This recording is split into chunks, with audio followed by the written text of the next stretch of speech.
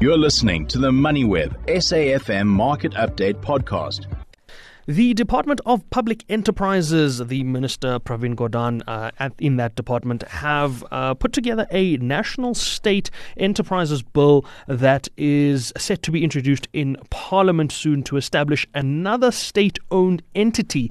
This time, the state-owned entity that they intend on introducing is hopefully going to be managing 13 other state-owned entities. I'm joined on the line by Dr. Azar Jamin, who is a chief economist at Econometrics, to take a look at this and see how we make sense of this. Dr. Jamin, thanks so much for your time. Let's start with the new bill that's coming in and the process of getting such a bill through Parliament. Do we know where we stand now? Do we have any information around when it's going to be presented? And what is the process to ensure that from the time it's presented to Parliament to when everything is finalized, everything goes off smoothly? No, I'm unfortunately unacquainted with the exact timing of the introduction of such an entity and the parliamentary process. I'm more concerned with the implications for the economy at the moment. So forgive me for not being able to answer that question. Not a problem at all, Dr. Jamin. You are not a legal expert. I do not expect you to be one. Let's look at those implications. Let's start with the fact that we intend to have at least 13 state-owned entities covered or managed by this new organization or this new state-owned entity that will be called the State Asset Management Company for now. That's what the name we've been given. The 13 SOEs that are covered within that at the moment, can you shed some light on what those SOEs are and your thoughts around whether or not we should be limiting it to a certain number of SOEs or whether or not this plan seems to make sense if we look at the SOEs that have been chosen? Look, theoretically, yes, the most important SOEs have been chosen to be part of this single entity, the single asset management company. The idea is that it will be that much more attractive for financial institutions to buy into bonds or whatever are issued by the asset management company than taking up individual bonds like those of Eskom or Transnet. Which companies you mentioned me? Well, they're all the main SOEs: Denel, Alex Core, Airports Company of South Africa, SAA, etc. Those do form, those do constitute the 13. There's no major SOE that is excluded that I can think of. But the big question is it really going to make a difference to the way in which these SOEs are managed?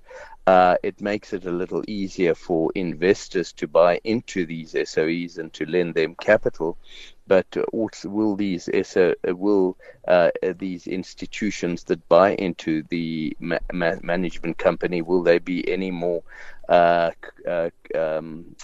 considerate in terms of the interest rate that they demand in order to do that? I'm very skeptical about that. Yes, they may feel that, seeing that, say, a slightly more successful company like the Airports Company, is then they're buying into that together with all the risks involved in Transnet and Eskom. So to that extent, it mitigates their risks marginally. But at the end of the day, how is government going to ensure that these SOEs are managed better than they have been in the past? When companies are owned by private investors, there is an incentive to maximize profits for shareholders. In this case, however, you're still going to encounter the problem of the management being in the hands of government and there being less of an incentive to run it profitably and properly and competently and competitively than these operations would be run if they were in private hands. I take your point on that, Dr. Jameen. Obviously, this does open up the avenue of being able to mask the performance of some weaker performing SOEs with some stronger performing SOEs, and leading to a very confusing return for investors, or a very convoluted structure. But let's look at some of the positives that could potentially come out of this in a hypothetical scenario, because at the moment that's what we have to deal with. Replacing the Department of Public Enterprises as the main shareholder with this new state company isn't necessarily a bad thing, because it could potentially mean that if this new state asset management company is independently run and managed and has got its own board and its own private sector accountabilities and all of that, that we could potentially see some form of cleaner structures, or cleaner governance, or cleaner oversight. But beyond that, what needs to happen in order for us to ensure that this new entity doesn't go down the same route as all the other state-owned entities? Do we need to have conversations around privately managing the business? The government has a policy where they can, or they allow for, I believe it's establish, manage, and then transfer. There's a system that they use where they bring on board the private sector to establish entities, manage the entities up to a point, and then transfer ownership back to the state. How is the best way to potentially structure this so that we get the most value out of this, and so that we get the right kind of value? I think you put the nail on the head with the conditions that you said. Is it a bad thing if we have a asset company that is basically has its own board, that is independently run with private sector accountability? Now, that is what is clearly uncertain about this at this stage.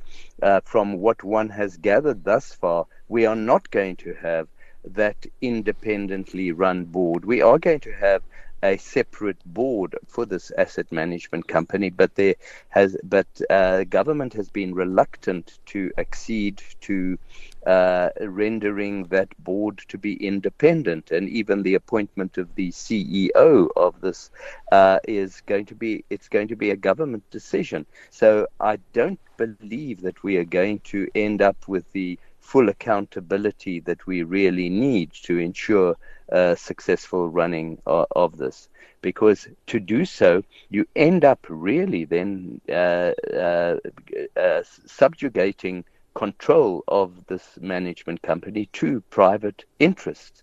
And within government and trade unions and tripartite partners, there is a singular distaste for anything to do with the private sector, and for private sector to dictate to government how to run a business. Mm-hmm. And so it's for this reason that we in the private sector want to see the proof in the pudding, and thus far we have not been assured that of the kind of independence and accountability that this asset management company's board will have to ensure that it is run anymore, that the SOEs that it actually manages are run any more efficiently than has been the case thus far.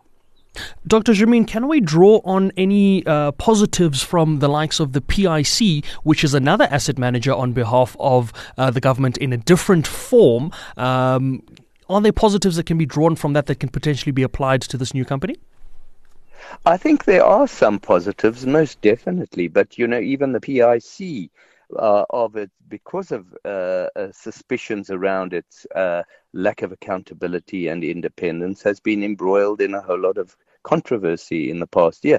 At least it is still operating reasonably efficiently and is producing certain returns for the state official pensioners. But there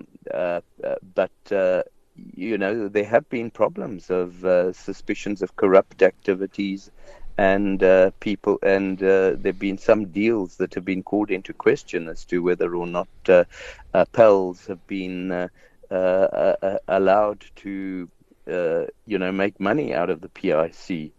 It is such a huge entity. it's bigger than all the others combined. That thus far it's been a small misdemeanor has not proved to be catastrophic for the entity.